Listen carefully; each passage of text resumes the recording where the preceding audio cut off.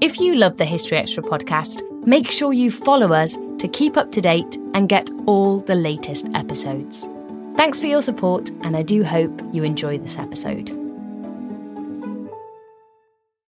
This episode is brought to you by Indeed.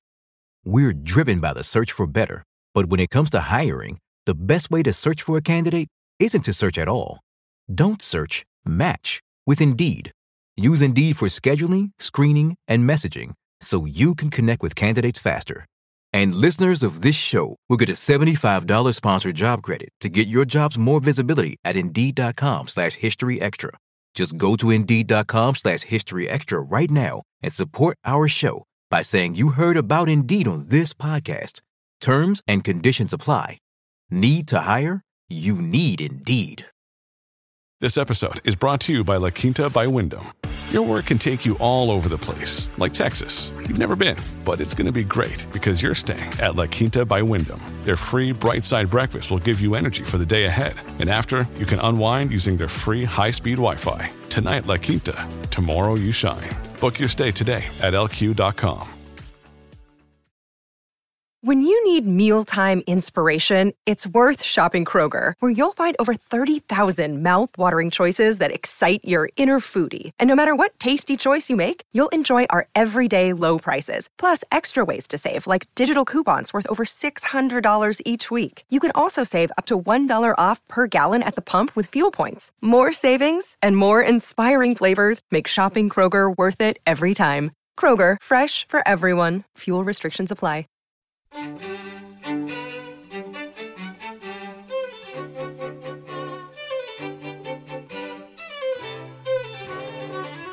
What they did was they looked at the biggest economic challenge of their day, whether it's the Great Depression or the Industrial Revolution, and they examined it, analyzed it, and came up with ways of helping all of us to better understand what was happening.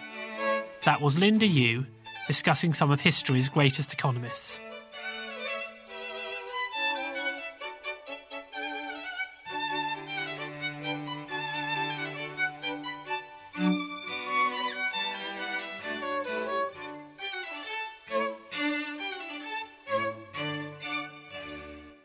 You're listening to the History Extra podcast from BBC History Magazine.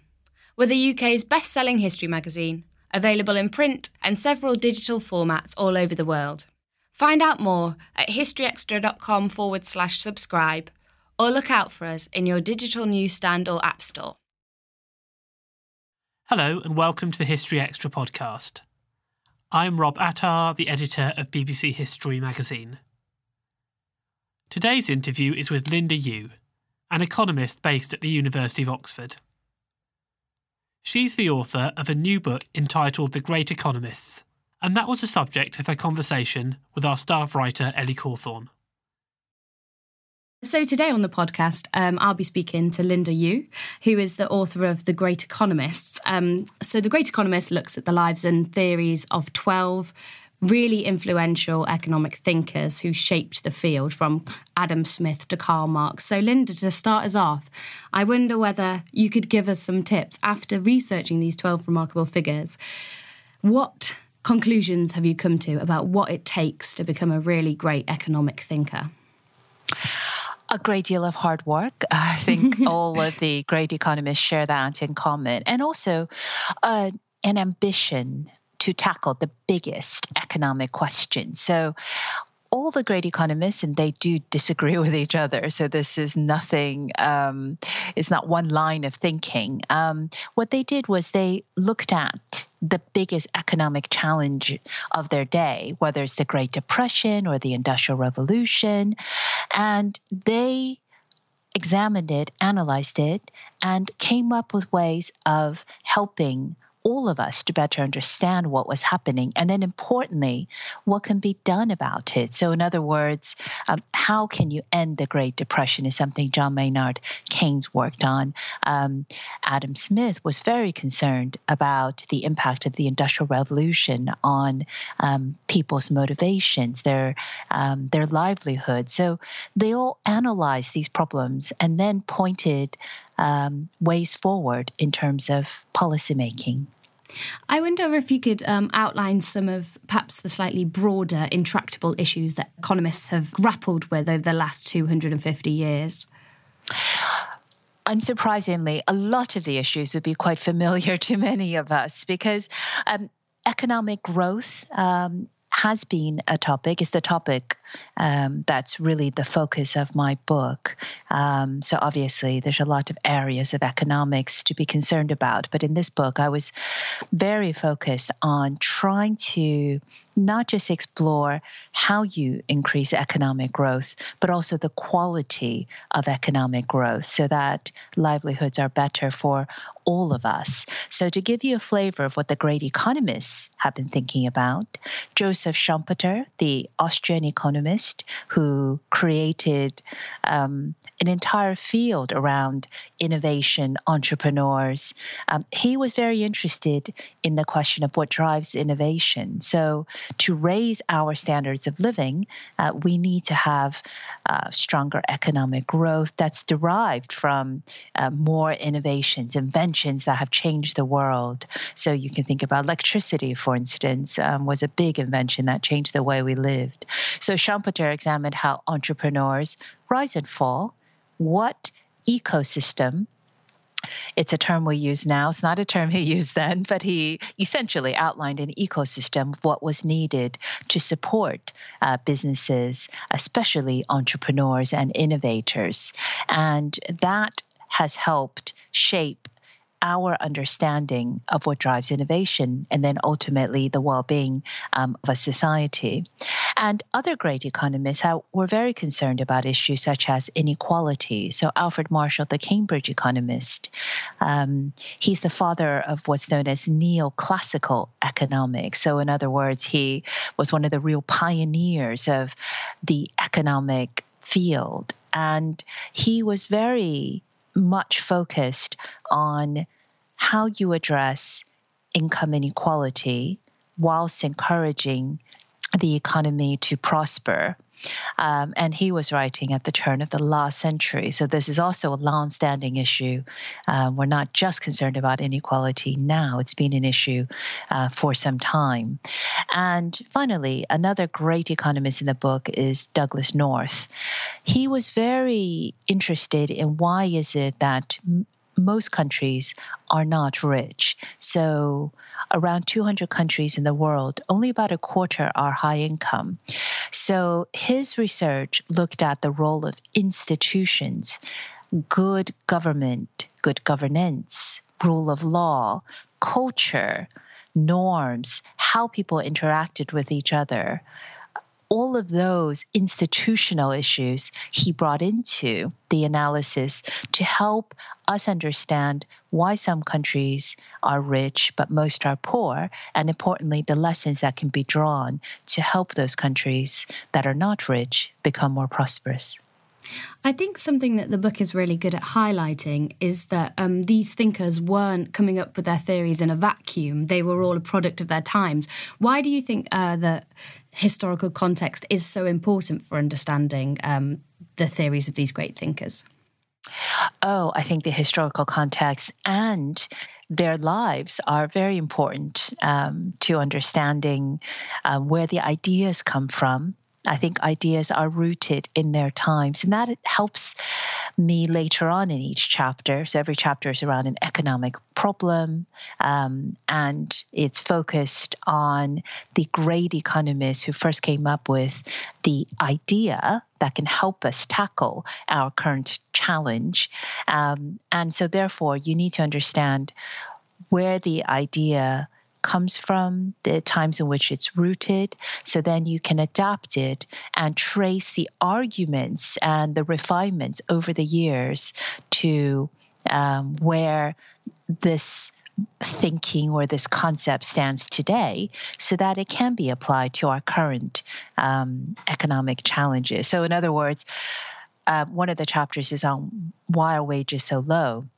So that's the first ideas around how you think about why wages are so low came about, unsurprisingly, in the aftermath of the Great Depression, where unemployment was high, wage growth was very slow, and the Cambridge economist Joan Robinson, who came up with the model of imperfect competition that helps to explain why labor markets work so imperfectly, once you see that it was rooted in the Great Depression and the Keynesian revolution that was sweeping the profession at the time, you can assess where the ideas come from, the thinking comes from, and then the subsequent challenges to that thinking, and draw out the robust strands that are still pertinent to our problems today. Whose ideas do you find the most inventive, surprising, or unexpected, considering the time in which the thinker lived? Well, I think all of the great economists, their ideas were seminal. So they were all quite original and surprising since they forged a new path. But probably I would say the economists that really went against the grain of mainstream economic thought was Friedrich Hayek. So Friedrich Hayek is an Austrian economist who was part of the Austrian School of Economics, and he was diametrically opposed to John Maynard Keynes. During the Great Depression, he had a totally different explanation of what caused the Great Depression, and he famously argued with Keynes throughout the 1930s about the appropriate ways to address the Great Depression. And remember, at the time, Keynesianism was sweeping the profession, where Keynes's ideas around using government spending to right the economy, increasing state investment to create jobs, all of that was being challenged by Friedrich Hayek, who had moved from Austria to the London School of Economics, and he was very much focused on free markets and on why it was that government intervention really wouldn't help matters a great deal.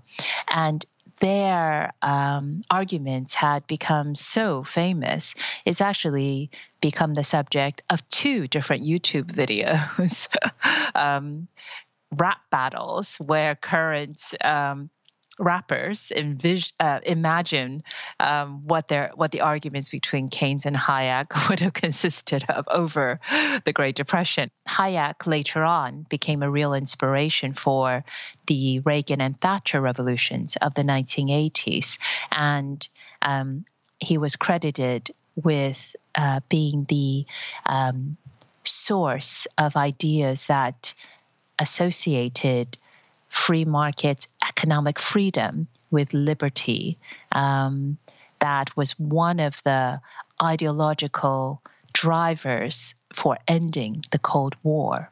So I think Hayek has probably had quite a fascinating life, and certainly his ideas, I think, have really influenced quite a lot of not just economics, but also how history has evolved. The first economist that you discuss in the book is Adam Smith, who's often referred to as the father of the field. For people who may not know much about Smith or his foundational texts, perhaps you could explain why he was so important to economics. Adam Smith was the first person really who, and this is again rooted in his time, in the 18th century, he was witnessing the advent of industrial revolution. So up until that point, there was no real market as we would understand it in terms of supply and demand, factory output, urbanization. So what he did in The Wealth of Nations, his seminal work, was to create a better understanding of how an industrialized economy worked. So the invisible hand, which was his concept, helped to make sense of why it was you didn't need a plan, but individuals could trade, could sell their wares, how the price signal enabled factories to know how much to produce, what to sell it, the price to sell it at. And so this insight has underpinned all of economics since then. He also wrote about concerns over how people working in factories, which are very mechanized, so you do these routine tasks day in and day out, how that could affect their constitution, their health, their motivation. So he was very wide-ranging, but obviously extremely, to this day, insightful in terms of how he analyzed economic issues and how the market worked and the role of the state, all insights that we still draw on today. This episode is brought to you by Indeed. We're driven by the search for better, but when it comes to hiring, the best way to search for a candidate isn't to search at all. Don't search, match with Indeed. Use Indeed for scheduling, screening, and messaging so you can connect with candidates faster. And listeners of this show will get a $75 sponsored job credit to get your jobs more visibility at Indeed.com/History Extra. Just go to Indeed.com/History Extra right now and support our show by saying you heard about Indeed on this podcast. Terms and conditions apply. Need to hire? You need Indeed. We don't always realize just how much our negative thoughts and experiences stick with us and weigh us down. You may find your brain constantly running through a highlight reel of bad moments. That comment your friend made last week that hurt your feelings. That frustrating thing your mum does. Or that silly thing you said in a meeting. Maybe it's time to get it all off your chest. Whether it's a tiny annoyance or something much bigger, talking about it can give you some relief and lead you to a potential solution. That's where therapy comes in. It's a safe space to share whatever's weighing you down and learn to process it, so your internal highlight reel can focus on the good stuff. And BetterHelp offers affordable online therapy on a schedule that works for you. Connect with a licensed therapist by text, phone, or video call. Start the process in minutes and switch therapists anytime. Let it out with BetterHelp. Visit betterhelp.com/historyextra today to get 10% off your first month. That's BetterHelp, HELP.com/historyextra. eBay Motors is here for the ride. With over 122 million parts, you can make sure your number one ride or die stays running smoothly. Brake kits, LED headlights, bumpers, whatever your baby needs, eBay Motors has it. And with eBay Guaranteed Fit, it's guaranteed to fit your ride the first time, every time. Plus, at these prices, you're burning rubber, not cash. Keep your ride or die alive at ebaymotors.com. Eligible items only. Exclusions apply. Another of the 12 figures that you discuss is Karl Marx, and of course this year is the bicentenary of his birth. What do you think that Karl Marx's legacy is in terms of economics? And also, are there any economies today that Marx would recognise? Probably the only remaining communist country organized under central planning, which is under the Marxist approach, is North Korea. But we know so little about North Korea. I'm not sure anyone can say that with great confidence. But of course, the country that's being most successful, that's still run by communists, is China. And I'm not entirely certain that Marx would recognize the Chinese economy today as adhering to his principles. Of course, the Chinese Communist Party did follow Marxism for a time before the split with the Soviet Union in the aftermath of World War II. And China was run as a centrally planned economy following some of Marx's principles until market reforms were introduced at the end of 1978. But market-oriented reforms, those that have introduced competition, a degree of privatization, all of those things are the reasons why China has become the world's second biggest economy. So injecting capitalism into an economy which is communist in its political system, I think might have been a curiosity to Marx. I think under his ideas, his concept, you really couldn't have communism and capitalism coexist. But remember, Marx's thinking was always that once capitalism takes hold, because of the exploitative nature of capitalists, there would always be scope for a worker rebellion down the line. You suggest that, in your words, there is, quote, a chronic dearth of women in economics, but you do have a chapter on Joan Robinson. I guess this is two questions, really. I wonder whether you could just talk a bit about the gender balance in economics, but also explain to us why Joan Robinson was so important and so influential. Yeah, economics has a relative, has had, I should say, a relative lack of women for, well, Joan Robinson, since Joan Robinson is a very good example of it, because she obviously wrote nearly a century ago. There's a research-based website called RPEC, which tracks academic economists and researchers. And of the over 50,000 economists in the world, less than a fifth are women. And this is an improvement on Joan Robinson's time. She was writing in the 1930s. Joan Robinson was the most influential female economist of the 20th century. She is the pioneer of the field of imperfect competition. So this sounds pretty obvious to most of us, but markets don't work perfectly. And yet, the classical economists thought so. They thought that the invisible hand would allow supply and demand for a product to set its quantity and its price, and people would be paid according to what they produced.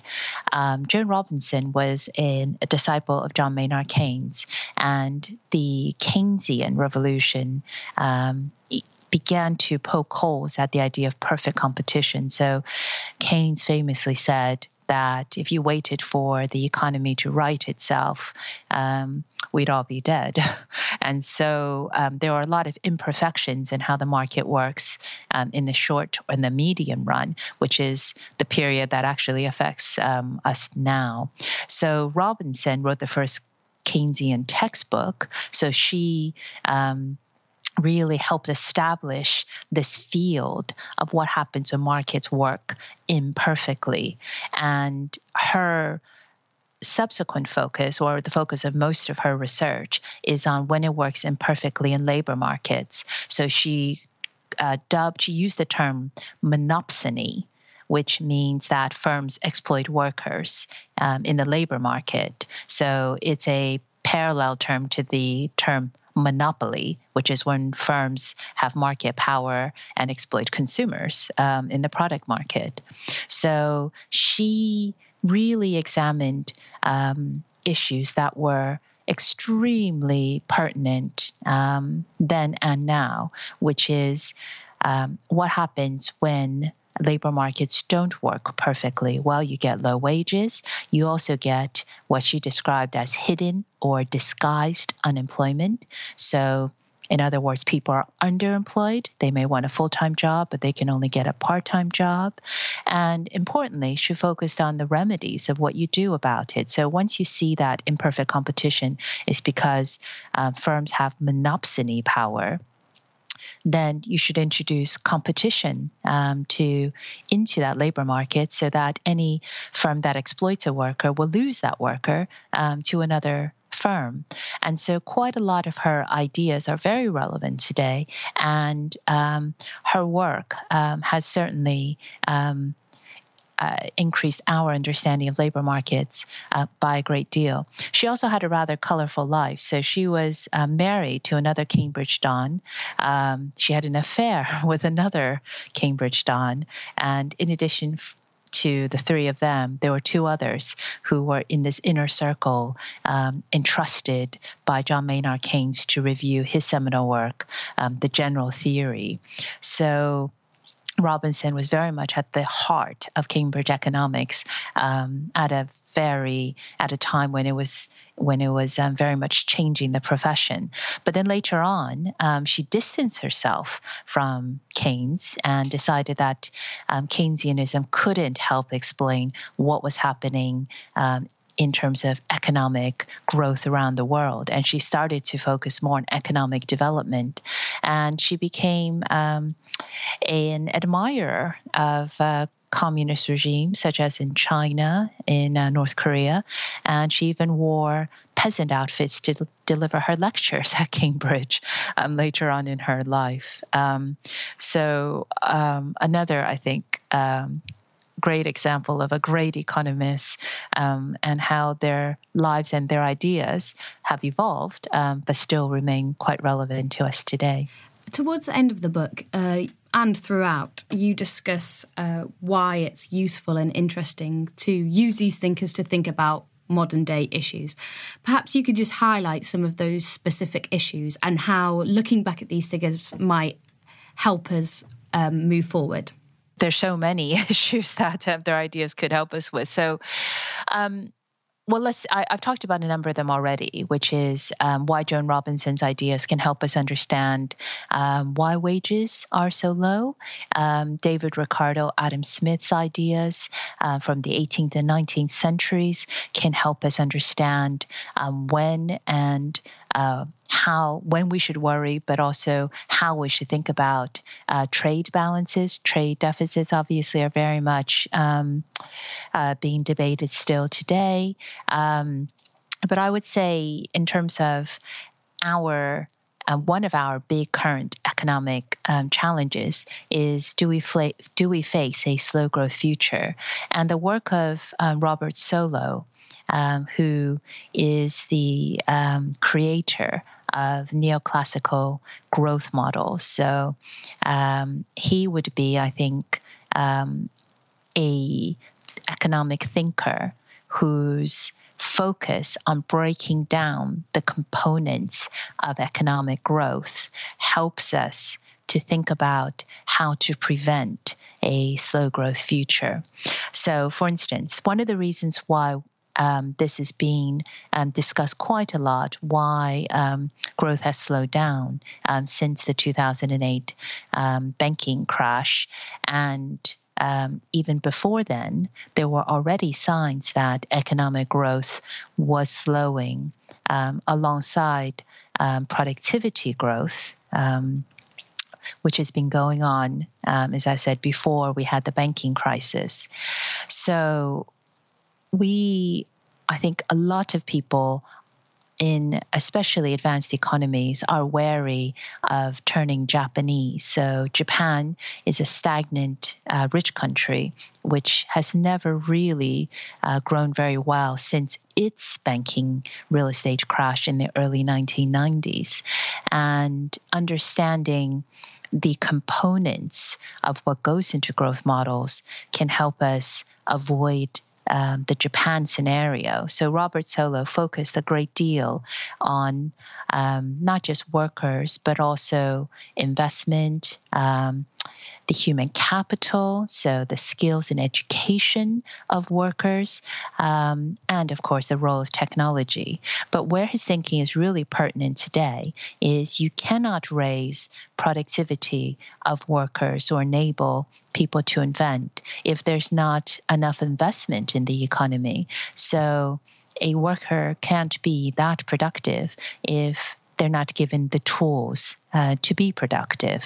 And investment is also a key feature in terms of infrastructure, not just roads and rail, but also digital infrastructure.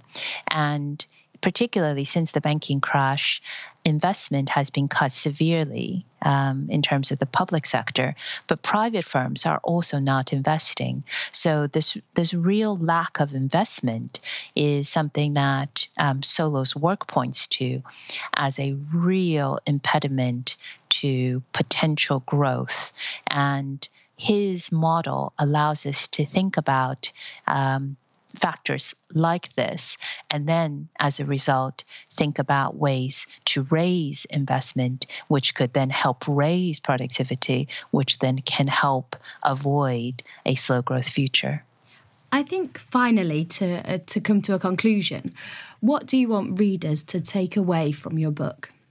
A sense of the economic ideas that have transformed the world from the Industrial Revolution through to the golden age of economic growth after World War II to our digital era today. I hope they can gain a sense of some of the most transformative and seminal economic ideas of our over the past 2 centuries, and how those ideas can help us think about our economic challenges today. And finally, I hope they enjoy, I know I certainly have, reading the biographies of some of the most influential men and women in this field, gain a sense of their lives,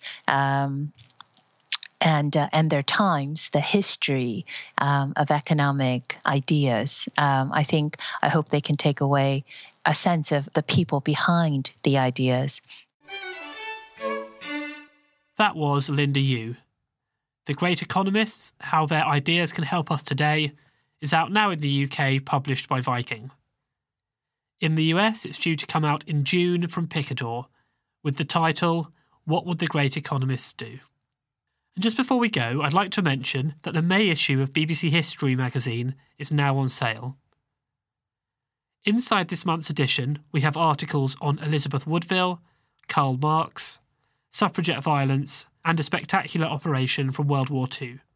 Look out for it in all good retailers now, plus our many digital formats. Well, that's about all for today, but do listen in on Thursday when Taylor Dowling will reveal how close the world came to nuclear war in 1983. Thanks for listening to this History Extra podcast, which was produced by Jack Fletcher.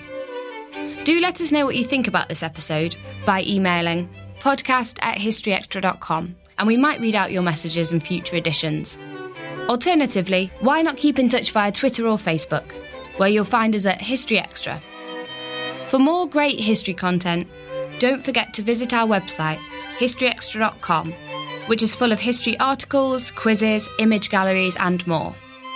Plus, it's where you can download hundreds of previous episodes of this podcast.